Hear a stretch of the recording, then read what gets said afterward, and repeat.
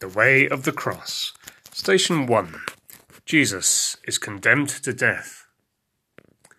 Matthew chapter 27, verses 22 to 26. Pilate said to them, "Then what should I do with Jesus, who is called the Messiah?" All of them said, "Let him be crucified."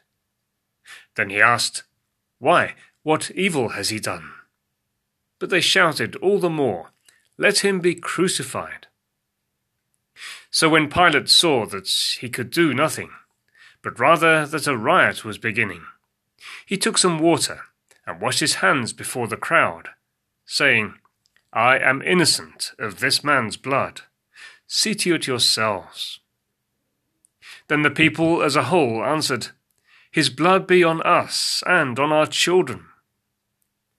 So he released Barabbas for them, and after flogging Jesus, he handed him over to be crucified.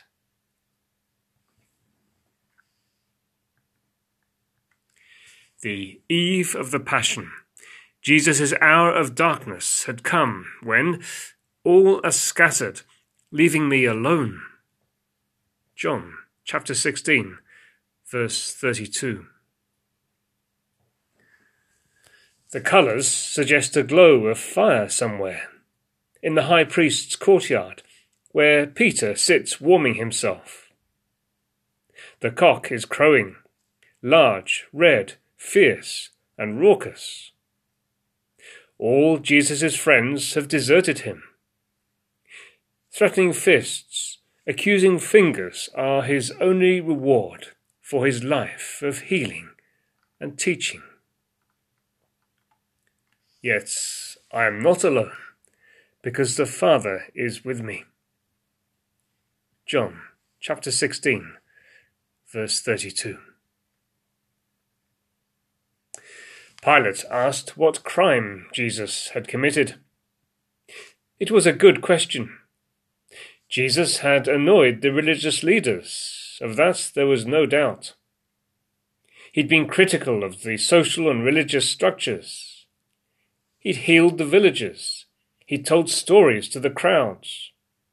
He was probably a threat to law and order. But he would not defend himself.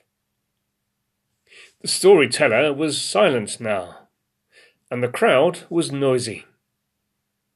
And Pilate handed him over to be crucified.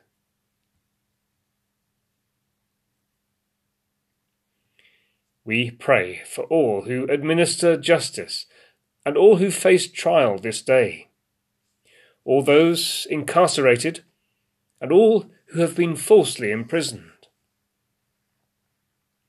As we remember the innocent ones condemned today, victims of war and violence, of pandemic, famine and fire, we remember also those we condemn by word or deed, and even by our silence, our own brothers and sisters of every race and creed.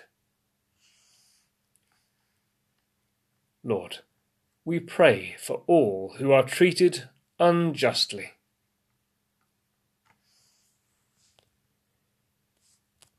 We adore you, O Christ, and we bless you, because by your holy cross you have redeemed the world.